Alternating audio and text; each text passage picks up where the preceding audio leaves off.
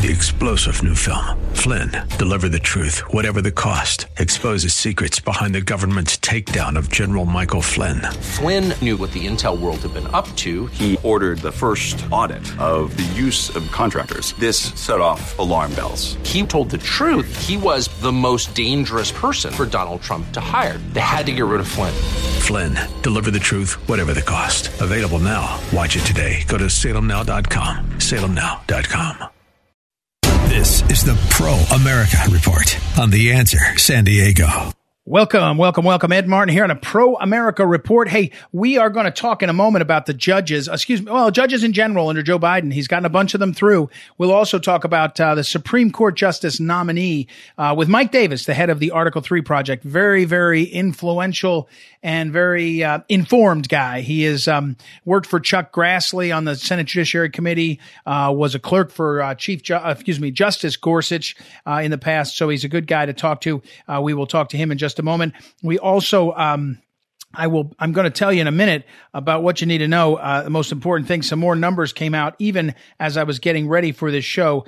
So we'll fill you in on that. And we'll also talk about, we're going to have a new guest. I haven't seen Jordan Davidson Boyd, who's a writer over at The Federalist, thefederalist.com. And he wrote a piece called When It Comes to Oil, Biden Never Planned to Put America First, which is very timely because what you need to know today is I filled up my gas tank earlier today. Now, I drive a minivan. We got 4 kids, 17 years and under, so it's a lot of moving around. I filled up my gas tank today, and it cost $80 to fill up my gas tank. I stood there and looked at it. Now, I will admit to you, I drive my gas tank down to the very bottom. So I got 17 and a half gallons of gas or something like that because I tend to go all the way to the end of my gas tank. But be that as it may, it was $80 to fill up my minivan. And then I noticed that Joe Biden was doing more interviews where he's saying gas prices and inflation are not my fault. Now, inflation is at the highest inflation we've had in, I think, 45 or 50 years. And Joe Biden says, not my fault. Okay. Consumer confidence, which is an index we've talked about often under Trump, at lowest, not exactly all-time low, but very low and going down, sinking. Now, here's what I want to say.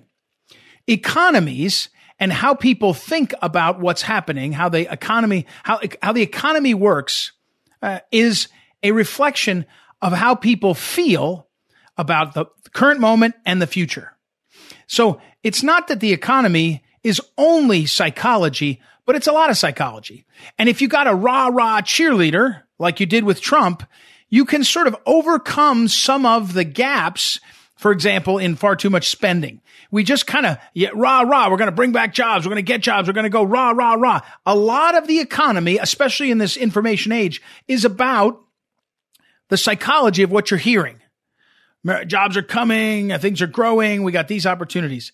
And all we get out of this White House is bad news. It's bad news that we need to change our rules on the environment. We need to not drill. We need to not have nuclear. We need to do this and that and the other thing, and all this kind of negativity. And then it's not my fault. Biden says it's not my fault. Well, the decisions he's made have been decisions that put us in a position where the cost of oil and gas, natural gas, but oil, which is the cost of gasoline, has gone way up. He made those decisions. And here's the facts. One of the ways people feel worst about the economy is the stuff they feel first. Gas, bread, milk. And we're seeing sometimes, 50% increases in bread costs, 40% increases in milk costs. And a lot of it, by the way, is driven by gas. And those are decisions he made. Joe Biden came in and said, we're going to do this way. We're going to change the policies that gave us energy independence. Now, he did run on that. He did actually run on that. So the people that voted for him shouldn't be surprised. That's what he said he would do. But once you realize you're in an all-out crisis, the question is whether you'd pull back, whether you'd change course. He's doubling down. And so, cutting ourselves off from Russian oil, which I think is 4 or 5, maybe 6% of the oil we import is Russian. Okay, that does change the amount, the supply, but it's not 50%. It's not what got us to this point. So again, here's my point on this. What you need to know is high gas prices, high inflation leads to low consumer confidence. And at a certain point, you're in a kind of spiral. I don't want to call it a death spiral because it's not, but it's a spiral downward. And here's the real problem. The people that pay the biggest price for this are not the wealthy. They're not even the people who are frankly insulated by some of the government jobs. And you know, they're not going to like the gas prices, but you know, a lot of jobs, the government jobs will adjust. They'll pay more for your travel if you have to travel or you don't have to travel. And so who's going to be hurt? Working people, poorer people, middle class. And what I don't think Joe Biden understands is the president gets blamed for the good and the bad. Doesn't matter what he did. I would say that Donald Trump, while he was president, got blamed for COVID. Did he do it? Things that were good or bad? I don't even know. I mean, I don't even know how to look at it.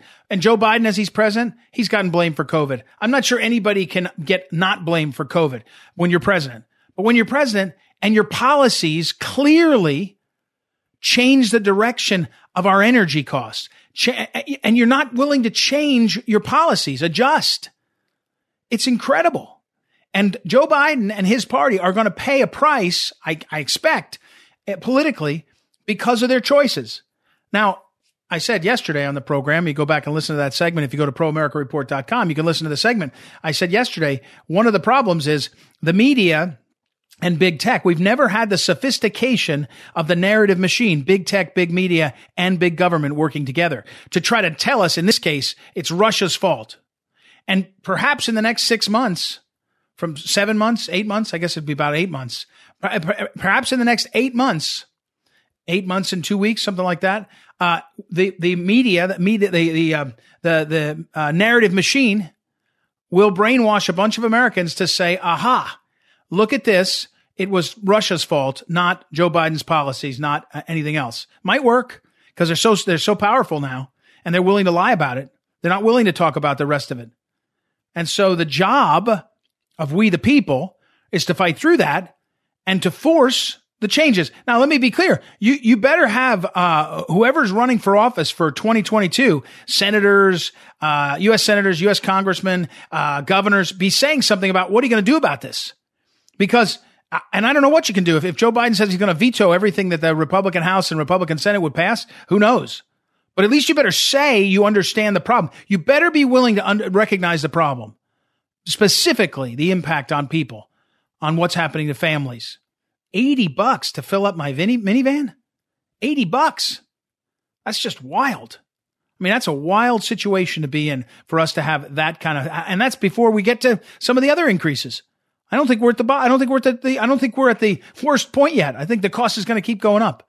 So there you have it. That's what you need to know. All right, we're going to take a break. We'll come back. We will talk about this topic, actually, with a writer at thefederalist.com. And also, we will catch up on the other issues and specifically on judges with Mike Davis. Be right back. Ed Martin here on the Pro America Report. Back in a moment.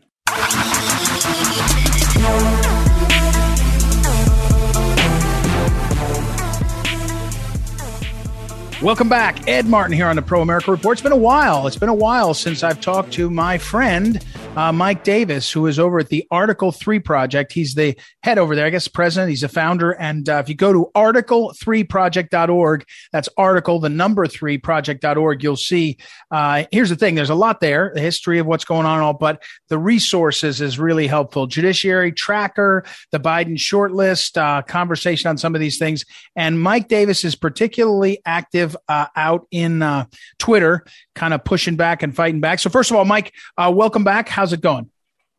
Thank you very much for having me, Ed, and I'm doing very well. So first, people kind of miss. I say this regularly. President Biden is actually getting a lot of judges through, isn't he? He is, and that's the consequence of Republicans being stupid and letting Democrats win one, and not only won, both of those Georgia U.S. Senate seats. And so there are consequences to elections, and Democrats control the White House and they control the Senate. So the only thing that will stop President Biden from from appointing more judges is we're at the mercy of senators like Joe Manchin and Kristen Sinema. And they've shown to be pretty reliable liberal votes on these judges. Well, and I guess one of the ways you can describe that is they actually haven't publicized it much, right? They just they say to Manchin and Sinema, you're going to fight us on other stuff, but on this, you have to be a Democrat. And, it's one of the reasons when people get too happy with either Manchin or Sinema, I say, yeah, I agree. Build Back Better would have been a disaster, but they vote a lot for these priorities. And I mean, and again, to say it clearly, Joe Biden as president has confirmed more judges than I think any president since Reagan, maybe. Is that right at this point? They are appointing liberal judicial activists at a very fast clip. Yeah. Okay. So people are missing that story, by the way. I think it's important. So now let's turn here now to this question of the nominee. I've talked about the Biden, the way he did it a lot, the idea of identifying he's going to appoint a black woman, how insulting and un-American that is. But walk us through where we are and what we're finding out. And then we got to get to, Mike, whether there's going to be any real fight in the Republicans significant enough to do something. Again, by the way, article3project.org, article3project.org. We're talking with Mike Davis. So where are we with this nominee? Well, tell me about her. Yeah, so Judge Ketanji Brown Jackson is going to be the first black woman on the Supreme Court, it appears. And the reason that is because then Senator Joe Biden, now Senate Majority Leader Chuck Schumer, and now Senate number 2 and Senate Judiciary Committee Chairman Dick Durbin all filibustered for 2 years the nomination of Judge Janice Rogers Brown to the D.C. Circuit, the second highest court in the land. She was a conservative pick by President George W. Bush. They filibustered her for 2 years. And then when she was put on the D.C. Circuit in a deal with McCain and others, Senator Joe Biden came out and said that he would filibuster her nomination to the Supreme Court if President George W. Bush elevated her to the Supreme Court. So that is the reason why it took so long to have the first black woman nominated to the Supreme Court, because the Democrats threatened to filibuster Judge Janice Rogers Brown. So there's that number one point. Democrats pretend like they care about the diversity. They care about diversity on the federal bench, but they have a 30-year pattern and practice going back to Justice Clarence Thomas, Judge Janice Rogers Brown, Miguel Estrada, Priscilla Owen, Justice Amy Coney Barrett. They have a 30-year pattern and practice of viciously attacking and smearing women and minority judicial nominees from Republican presidents. So this is not about diversity. This is about power. Don't let them fool you. There were 21 federal appellate judges appointed by President Trump. That included Justice Amy Coney Barrett and 20 diverse nominees, including Justice Amy Coney Barrett and 20 women and minority appellate court judges to the critically important circuit courts. Chuck Schumer voted against 95% of them. Dick Durbin voted against 81% of them. Sheldon Whitehouse, who belongs to an all-white beach club and refuses to resign from his all-white beach club, voted against 71% of them. So again, this is not about diversity. They don't care about diversity. They care about power. So there's that. Yeah. But tell me about this justice. I mean, one of the things that, again, I can tell in your voice and how you're talking about it, that the likelihood of being able to stop it the chances seem slim. Of course, it didn't look like they could do anything about Justice Kavanaugh, and then at the end they lied and the media went wild for it. They won't do that again. The media won't allow us to lie, conservatives to lie. First of all, we won't lie, but then they won't lie. But there's some real issues here that this justice to be, or this judge, has had in the past. Walk us through some of that. People should know about this, right? This is who she is and what she did. Yeah, she's a radical left-wing judicial activist, and that's been her entire career. Yeah, she went to Harvard. She went to Harvard Law School. She clerked on the Supreme Court. She has those Ivy League sterling credentials. But if you look at her, what she's done with her legal career. She went to become a federal public defender. Okay, that's, that criminal defendants need defense lawyers as well. She defended Gitmo terrorist while a federal public defender. Democrats may argue, well, she's a federal public defender, she doesn't get to pick her clients. I don't think that's the case. I think she sought him out. But even if she didn't, when she left government and went to a big law firm, MoFo, she has limited time. If you're in the private practice of law at a law firm, like I used to do for too many years, you have very limited time. And the limited time that you're going to spend on pro bono, on free representation, on matters, on clients, you're going to want to agree with them or support them generally. You're not going to go out of your way to provide free pro bono representation to white supremacists who are trying to lynch black people. That would not be a good idea if you're a pro bono attorney. So who did Ketanji Brown Jackson decide to represent while in private practice at MoFo? Gitmo terrorist, right? So she provided her sterling credentials, her sterling Supreme Court clerkship, and she represented Gitmo terrorist all the way to the Supreme Court of the United States. And in 2008, Justice Kennedy joined the four liberals to essentially rule that these Gitmo terrorists had habeas rights that they did not have. They invented this. They said that they have rights to habeas relief. And so since that time, 729 of these detainees have been released. This is according to a Office of National Intelligence report published in the New York Post last year. Of those 729 released, 229 of them have returned to terrorist activities, and 12 of them have killed 6 American soldiers and civilians. So you have to ask, if Democrats think it's fair game to try to disbar over 100 Republican attorneys for representing election challengers in 2020, how the hell is it not fair game to grill Ketanji Brown Jackson, Judge Jackson, on her choice, her decision to go out of her way to provide free legal services to Gitmo terrorists who went on to kill Americans after she successfully represented them all the way to the Supreme Court? So that's number one.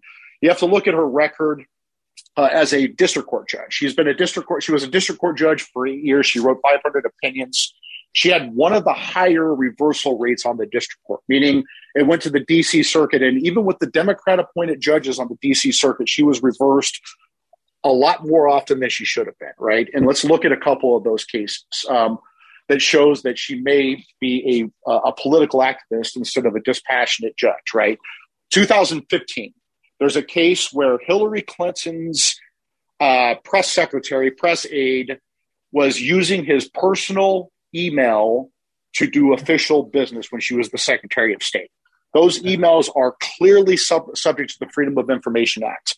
But Judge Jackson convoluted the Freedom of Information Act to protect from public disclosure Hillary Clinton's aide's embarrassing emails. That's number one.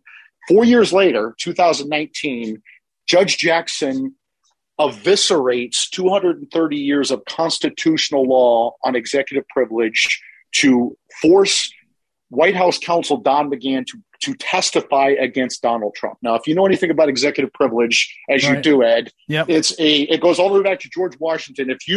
If anyone in the White House has the right to have candid discussions with the President of the United States, it's the Chief of Staff and the White House counsel. Judge Jackson was reversed on appeal on this case, but it shows that, so Freedom of Information Act protects clearly disclosable emails from Democrats, but 230 years of constitutional law thrown out the door to get Trump. And so those are very fair game inquiries against Judge Jackson to show that she's a political activist and not an independent judge. So, Mike, we're talking to Mike Davis, and Mike is the founder and the president of the Article 3 Project, article3project.org. There's a lot more there on Joe Biden's picks and all. But, okay, Mike, so you laid it out.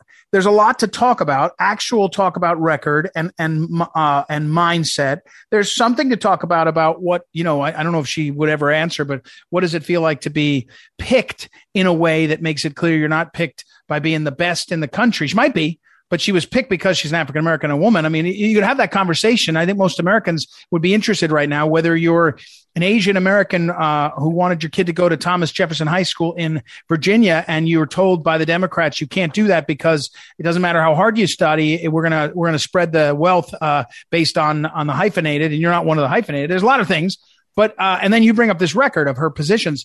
What is the likelihood that the Republicans have a willingness to fight if only to lay the record out there. What do you sense? So look, they have a constitutional duty to provide advice and consent, meaning they have a constitutional duty to fully vet her, thoroughly vet her, and not vet her any differently than they would with any other nominee, right? So they have to do that. Now, that doesn't mean they should be stupid and do the scorched earth approach that Democrats did during the Kavanaugh confirmation, and it backfired on them spectacularly when they lost 4 Democrat incumbents in a year when they won House seats. So I'm not suggesting they take the scorched earth approach. They don't have to be personally vicious. They don't have to attack her. They don't have to attack her family like they did with Justice Amy Coney. Democrats did to Justice Amy Coney Barrett's family. They shouldn't do that, but they should absolutely thoroughly look at her record. Chuck Schumer back in 2005 with John Roberts' confirmation said the most crucial qualification for a Supreme Court nominee is their judicial philosophy and ideology. And Dick Durbin, now the number 2 Senate Democrat and the Senate Judiciary Committee chairman, said that it is fair game to go to look into these nominees' positions on key issues like executive power to see and abortion to see if they're outside of the judicial mainstream. So if we use the Schumer standard and the Durbin standard, there should be a rigorous vetting of Judge Jackson's record, her judicial philosophy, her activism, her ideology, her personal beliefs, why she thought it was so important to provide her free legal services, her limited free legal services to terrorists in Gitmo who went on to kill Americans. Right. You also have to look at her record when she was at Harvard Law School and on the Sentencing Commission. Mm-hmm. She has this weird pattern. She wrote a note at Harvard Law School about how these sex offender notification laws, when there's a sex offender who moves into your neighborhood and you have to notify your neighbors for wife and kids know that there's a sex offender next door. She wrote a note at Harvard Law School saying that this was unconstitutionally punitive. And then you see that pattern throughout her career, including on the Sentencing Commission, right? When she was on the Sentencing Commission, she thought that the sentencing guidelines, the recommended sentences for child sex predators was too tough, right? So there is a weird pattern of Judge Jackson providing her elite legal skills and credentials to terrorists who kill Americans and child sex offenders. Well, I tell you, the thing is, Mike, I hope that we see the Republicans use the opportunity to at least sort of educate the public on this. I wonder if they will. I think that, you watch the media condition them to stop, anything that will sound like you'll be accused of being a racist if you ask a hard question. So we'll see. All right, Mike Davis, I got to run though. Mike Davis, article3project.org, article3project.org. Check it out there. Thanks, Mike. I appreciate your time. Thank you, Ed. All right, we'll take a break, everybody. We'll be right back. It's Ed Martin here on the Pro America Report.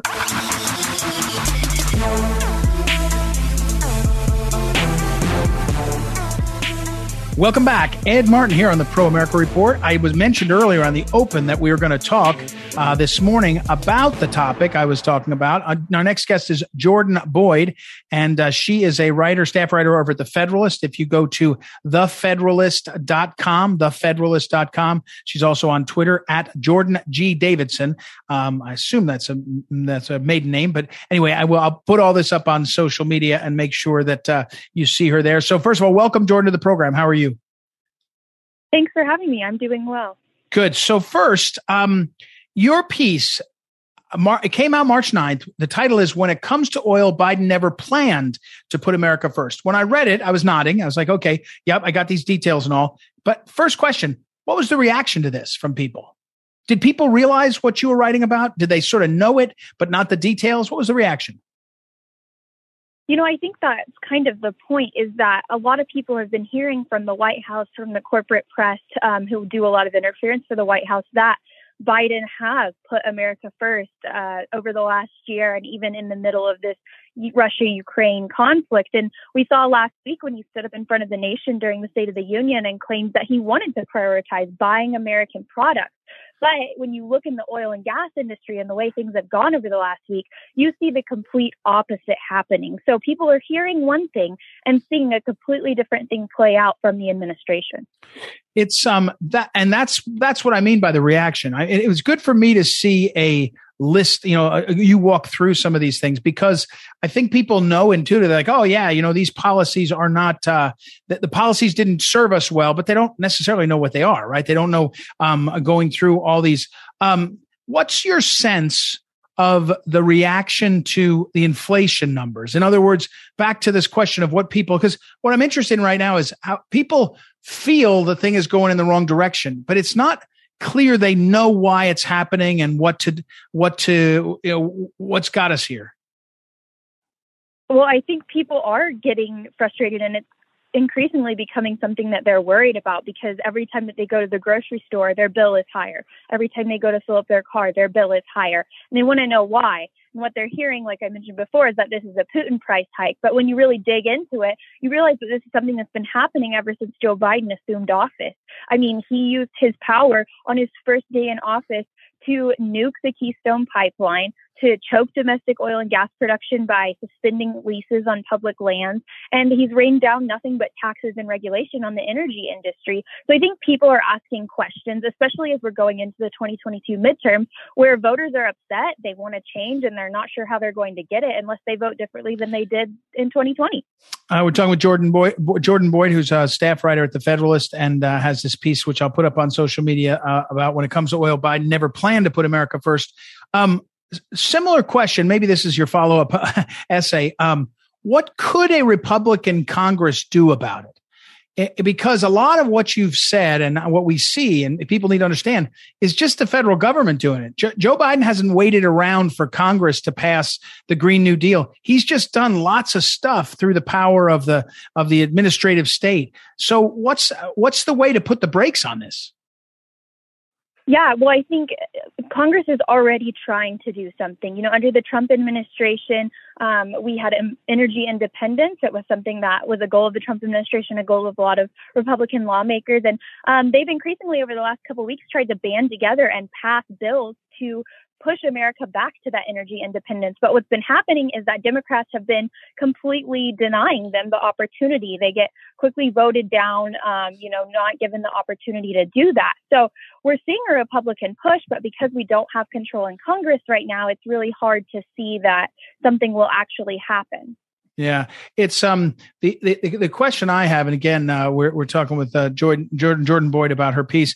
The question I have is, how do you articulate in the face of the media what your piece says? In other words, the media is going to say it's a Russia war in the world, the reason why we're in crisis. And American people, if you get that on the TV and big tech enough, they're going to believe it. It's just the reality. Not everyone, right? Not everyone. So how do Republicans sort of take the bully pulpit and say, hey, this is what's happening and this is what we can do as a contrast? We're talking Jordan Boyd. Jordan, one of the questions I also had was, how do we measure the impact on the working and middle class? Is there a way to do that? We all say, hey, look, if you're rich, you can either not drive because you don't have to go to work. You could work from home or whatever. But truth is, everybody pays. If you have more money, you don't worry about it as much. But how do we measure that? Yeah, well, to your first question about the corporate media, the corporate media isn't going to be honest with the American people. And that's very unfortunate, but it's something that by now we should know. Is they often run interference for the Biden administration. And they're doing the same thing with this, quote, Putin price hike. They're refusing to acknowledge that gas was dramatically increasing even before Russia invaded Ukraine, and that inflation was already rising when Biden assumed office.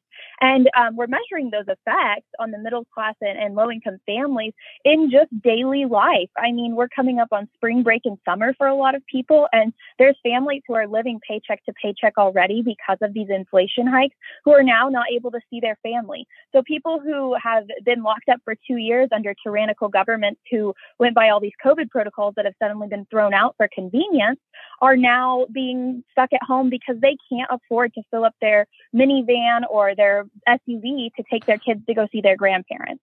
Well, and it's a really unfortunate reality. I've been complaining in the earlier segment. I filled up my minivan today and it was $80. Now I ran it all the way down to I needed 17 and a half gallons. So it was a lot, but $80 for my minivan. I mean, you're exactly right. You do that enough. One more aspect of this, Jordan, in your piece, we ended up having to go talk to not just Saudi Arabia, which most Americans are used to that. They say, well, I don't know if I like it. What really happened to 9/11? There looked like there was some Saudis that sort of support it. It's not our favorite thing, but we're sort of used to that. But Iran and Venezuela have actually been, not, I guess they're not our enemies because we don't think of them on our level, but they're nations that we don't trust their people in leadership at all. And we sanction them and we fight with them because we're not trusting them. We're going to those countries and saying, can we buy your oil? I mean, this is an incredible change, as you point out, that Biden did. That's what he did. That's his choice. Absolutely. It's incredibly insulting, and it should be, to the American people who are bearing the burden of this cost of getting foreign oil, and also to the American oil and gas industry, because we're making deals with regimes that we tried to overthrow just 2 years ago, and regimes that do not align themselves with Biden's green energy policy, which he used as justification to shut down the domestic oil industry in the U.S. I mean, Venezuela produces 500% more methane than U.S. producers, yet Biden is sending delegates to go negotiate deals about getting their oil shipped into the United States. That's ridiculous.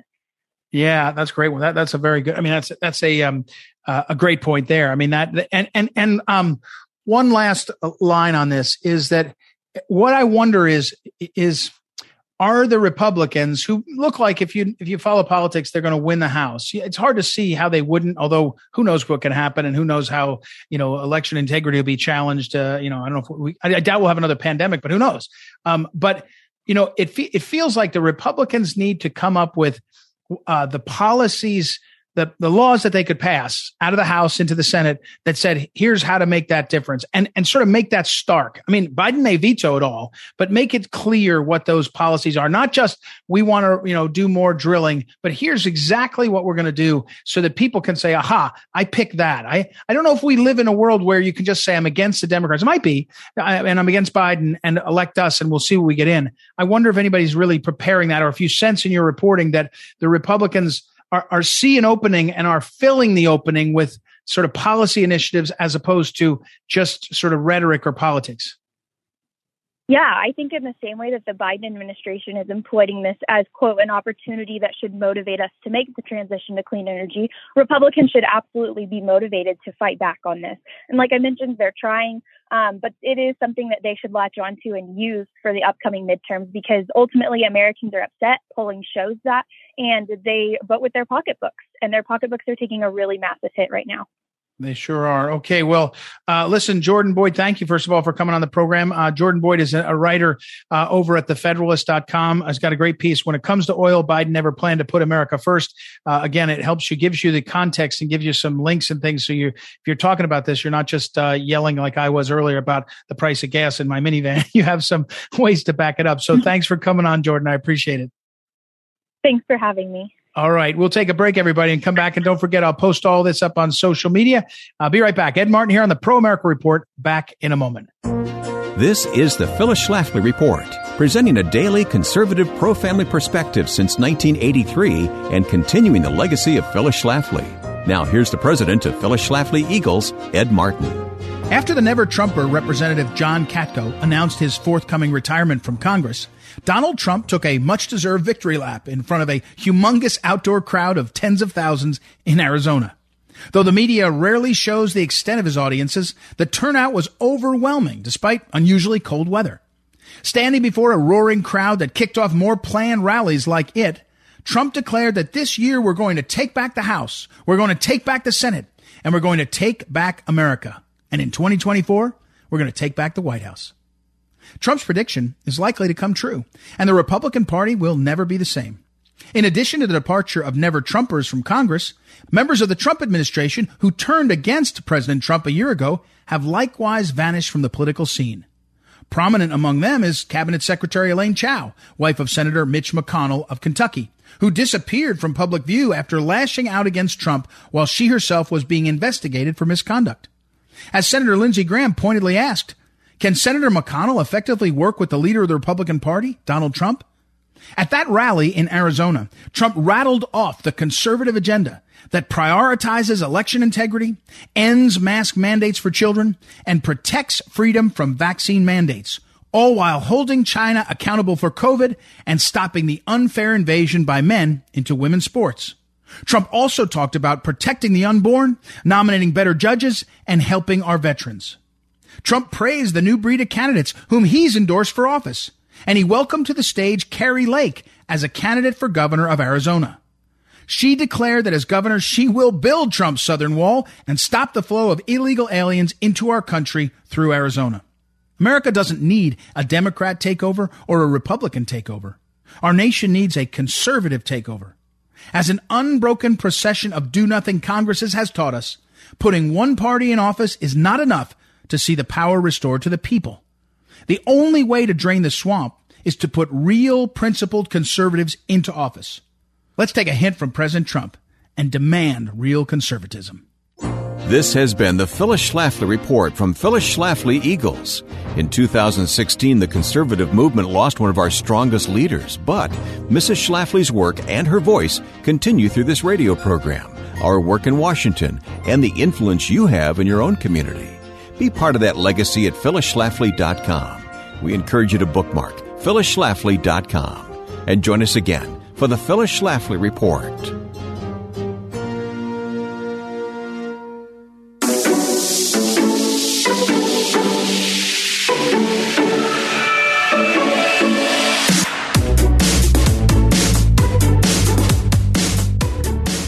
Welcome back. Ed Martin here on the Pro America Report. Hey, we've got a segment today. I'll call it this: How the Republicans Can Lose Everything and Start a World War.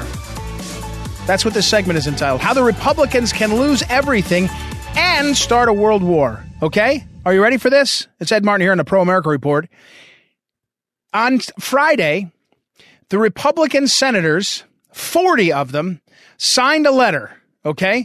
They signed a letter, and the letter demanded that we facilitate, make sure, find a way, make sure we get it to them, that the people, that the Ukrainians get MiGs, and get the MiGs into their hands to use to secure the air over their nation. Now, remember what we're talking about here. What we're talking about here is if you go and give MiGs to the people in the Ukraine, to the Ukrainians, what you guarantee, what will happen, what has to happen, what will happen is that you will get a world war, because that will be very clearly and simply the shift, and there'll be no faking it. You know, up till now we'll say things like, "Well, we're not really at war with the Russians because, you know, we're not helping the Ukrainians directly, even though we may be sending weapons and helping assist in ways." This will be, and Putin has said it, a declaration of war. So 40 United States senators have demanded that we do the transfer of fighter jets to the Ukraine. They have demanded that we start World War III. Think of that.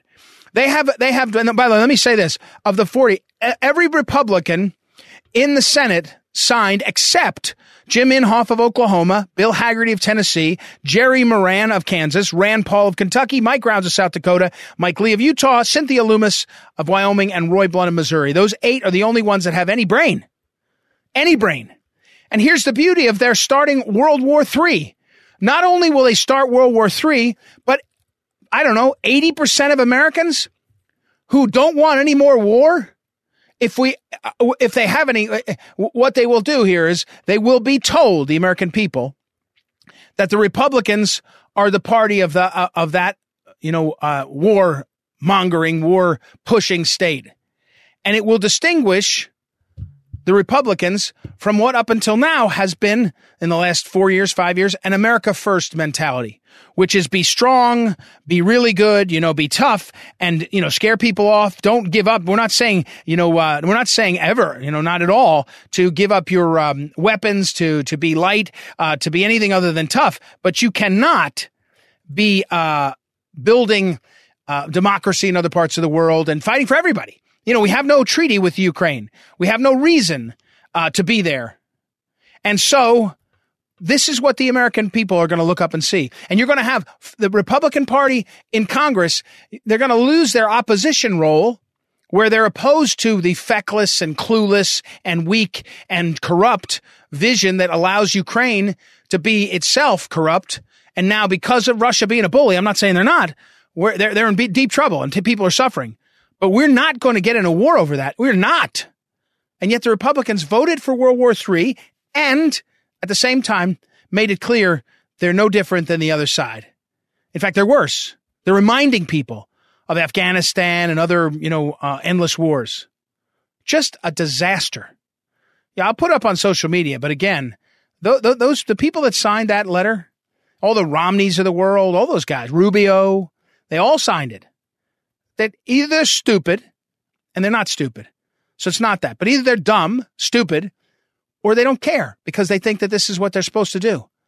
In which case they have terrible judgment because a world war is a disaster on every level.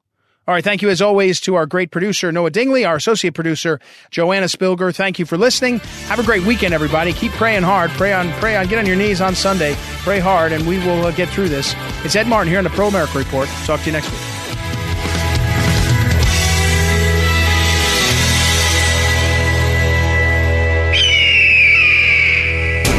Is the Pro America Report on The Answer San Diego. 3-star General Michael J. Flynn, head of the Pentagon Intelligence Agency, knew all the government's dirty secrets. He was one of the most respected generals in the military. Flynn knew what the intel world had been up to. He understood its funding. He ordered the first audit of the use of contractors. This set off alarm bells. The explosive new documentary, Flynn, Deliver the Truth, Whatever the Cost, uncovers the facts behind this scandal. Flynn told the truth. He was the most dangerous person for Donald Trump to hire. I find out the worst enemy that I'm going to face in my life is right here in America. They took my assessment and they wanted me to change it. And I was like, I'm not changing it. They had to get rid of Flynn. With in-depth interviews, archival footage, and never-before-seen personal records of the man behind the headlines. I just felt like I was drowning. Flynn, Deliver the Truth, Whatever the Cost. Available now. Watch it today. Go to salemnow.com. salemnow.com.